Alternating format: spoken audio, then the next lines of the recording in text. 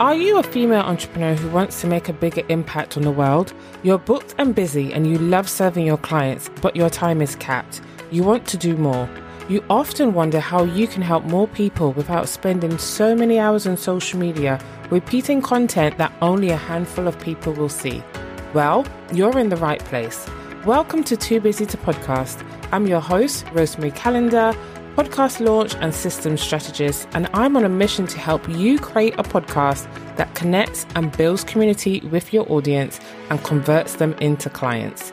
Are you ready to leverage the power of your voice? Let's head into this week's episode. Hey there, and welcome to episode 67 of Too Busy to Podcast. I hope you have had an amazing week. The last two episodes of the podcast were pretty special. We had two amazing guests. Episode 65 was with Cassandra Collins, talking all about repurposing, and we kind of went into a little bit of mindset as well, which was not planned. But that was a really, really good conversation. And the last episode, episode 66, was with Nicole Christina, which is fast becoming one of the most popular episodes for this season. And we talked all about podcast interviews, guest selection, all that kind of fun stuff. So if you have not listened to those two episodes as yet, it is a must. So head on back and hit play right after you've listened to today's episode. Speaking of today's episode, today I want to talk to you about getting feedback from your audience. We're going to talk about the type of questions that you can ask, the benefits of asking these questions, and kind of what you can do with the responses, the feedback that you receive. Getting feedback from your audience is a really, really good thing. And I touched on this, I think, earlier in the season, but getting data from your audience is probably one of the easiest ways, in my opinion, to grow your show. After all, you are podcasting for your audience, and so their feedback is invaluable. If you can go straight to the horse's mouth and get the information you need, and then you implement that information, you are giving your listeners exactly what they want, and so they will continue to be loyal fans and tell other people about your show. All that being said, however, I know that asking for feedback is scary. It is. I remember when I first started my business and my coach told me about, getting feedback from my clients at the same time as requesting a testimonial. So I would just, send a really brief questionnaire asking them to provide some quick answers to questions which formulated their testimonial. But I was absolutely terrified to get their feedback. And so when she said this, I freaked out.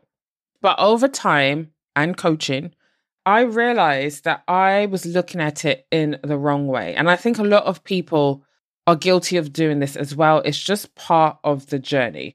But rather than be terrified about what bad things my clients might say, it was more about taking their feedback and using it to improve my offer, to improve my process, to improve my approach, whatever their feedback related to.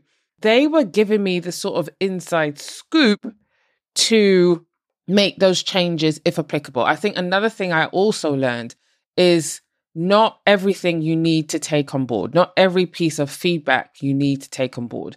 But if you're reading it, if you're looking at it, you're thinking, oh, he or she's got a point, then by all means, take that feedback and run with it. And so the same relates to your podcast. When you've been podcasting a while, I'll say maybe 30 to 40 episodes, you want to kind of really get your feet in, build your audience a little bit. That's a really great time to get that feedback, to shape future content and make sure that you're giving your audience what they need. So, of course, in episode, I think 62 or 63, we talked about data, using the data from a couple different sources to shape how your content looks in the future. But I will repeat this again. getting the information directly from your audience is gold. So as scary as it might be to answer these hard questions, I highly recommend that you do. One thing a very wise person said once, and I can't remember who it was, but it was something along the lines of looking at the feedback with sort of like an overall lens and not kind of seeing it as anything negative, but as something that could help you, something that could improve things. And so rather than going into it thinking, oh my God, they're going to say something really tough, or they're going to hate the show, and all these kind of, thoughts that pop up into our head when we're about to do something different or something uncomfortable, it's seeing it as it's going to help you in the show. And if someone is horrible, then that's on them. That's not a reflection on you. Just let it, water off a duck's back, as they say. That is not anything to do with you, but everything to do with them. And so there are a few ways that you can get the feedback that you need. It's really, really important that you make it easy for your audience. Remember, these are busy people, depending on the type of show you've got. They could be moms, they could be, career professionals. I mean, regardless of what we're doing as a job, as work, we are all busy people juggling lots of stuff. And so it's really important that you make it easy and simple for them to give you the answers to your questions. And speaking of questions, I will keep these to a max of 5. Again, you don't want to take up a lot of their time. I think between 3 and 5 is enough. And so you want it to be really, really strategic about which questions that you answer. And there's a couple that immediately come to mind. You can, of course, steal these or use them to come up with your own. Totally up to you. But there's about 4 that I have thought of. So number 1, where did you first hear about the show? Because that's something that you can't get the data on anywhere else, right? You can't get that from your host. You can't get that from Apple Podcasts. And when people give you feedback or they leave a review, they don't necessarily share this information. And so this is a really, really good question to ask. And that would be a really, really quick answer to provide. Could be social media. It could be a friend. That's like literally the quickest answer. Number 2, what do they like about the show? Number 3, what would they like to see more of? Number 4, what topics would they like to hear more of, or what new topics? You can rephrase that as you like. And then probably a 5th one actually would be around, I don't want to say dislike, but something around improvements. What improvements would they like to see, or what would they like to see that's a little bit different? So something that relates to changing up the show that they don't think works well. Oh, that could be a really good way of saying it, actually. What do you think doesn't work well for the show? That's a really, I know you're probably thinking, oh my God, that is a really hard question to answer. But you might get some really good answers to that question. And if it makes you feel a bit more comfortable, because on the flip side of it as well, what I've realized is that people can sometimes feel uncomfortable giving the feedback because they might be thinking, again, the brain just kind of goes off on a tangent, but they might be thinking, oh my gosh, I don't want her to think that I'm being rude. Or, they might be thinking their own sort of negative thoughts. And so they might feel uncomfortable giving the feedback. So something that you could definitely do is, I think we'll come onto this later on in the episode, but depending on the tools that you use, you might be able to just make these questions optional. Maybe that's a question that you want to make optional, but then the others are required. But we'll come on to like sort of format, etc. in a minute. So number 1, how are you going to get this feedback? I have 4 different ways that I want to share with you. So number 1 is a direct invitation at the end of your episode. As the saying goes, if you do not answer, you do not get. And so don't be afraid to answer the question at the end of your episodes. You might not want to do it for too long, maybe, over a course of a month, whatever it might be, but answer the question. And it could simply be something along the lines of, I'd love to know what you think about the podcast. If you're willing to share your thoughts with me, send me a DM over on Instagram or send an email to insert your email address here, and I'll share further details with you. Something like that. It just needs to be really clear and really specific that you are asking them for this information, for this feedback, for their thoughts, etc., etc. Number 2, you can use an online tool called SpeakPipe. And of course, I'll make sure the links are in the show notes for you. If you're not familiar with SpeakPipe, it's a tool that allows you to interact with your audience via voice messaging, which I think is pretty cool.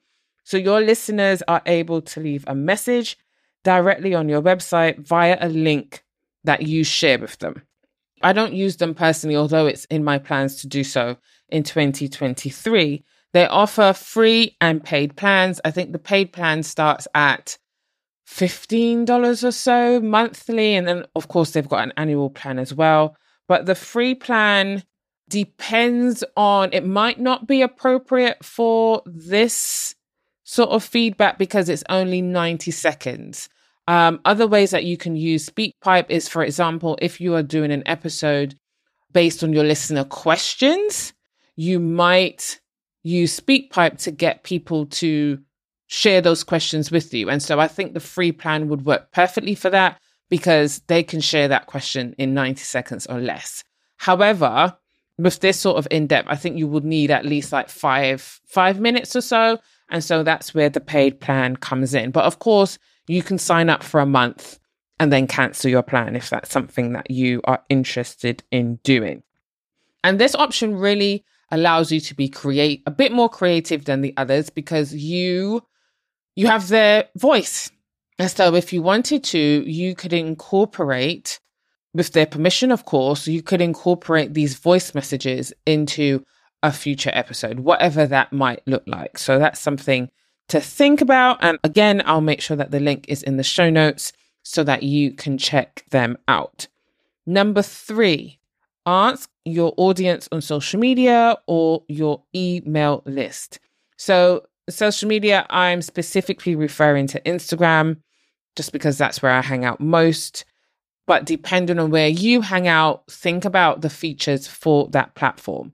So for Instagram specifically, what I would recommend you doing are 2 things. You either, in your Instagram stories, you can use the question sticker and just answer them that question. So you can do a blurb on one slide saying, I've got a question for you, or, I would love to hear from you, and then use the question sticker. And then when they answer the question that you've asked, that response goes directly to your DMs, and then you can copy and paste it into a Google Doc. Or even the poll feature. This will be different, but this is quicker and definitely simpler. So this will require you to kind of think of some answers yourself. This might not apply for everything, but if you wanted some really quick answers where people can just tap in like 0.01 seconds, polls are really good for you. You just give them 2 to 3 options. And then, of course, the responses will come through to you via your notifications. And then number 4, we have survey tools like Google Forms or Jotform, whichever one you use in your business. And in my opinion, because, I am the queen of organization, this is probably the most organized way of getting feedback, as everything will be in one place. Like I've used Google Forms in the past, and, you put all your questions in the Google form. And then when you need to refer back to it, you don't need to go to multiple places. You'll just go to the form for that individual person.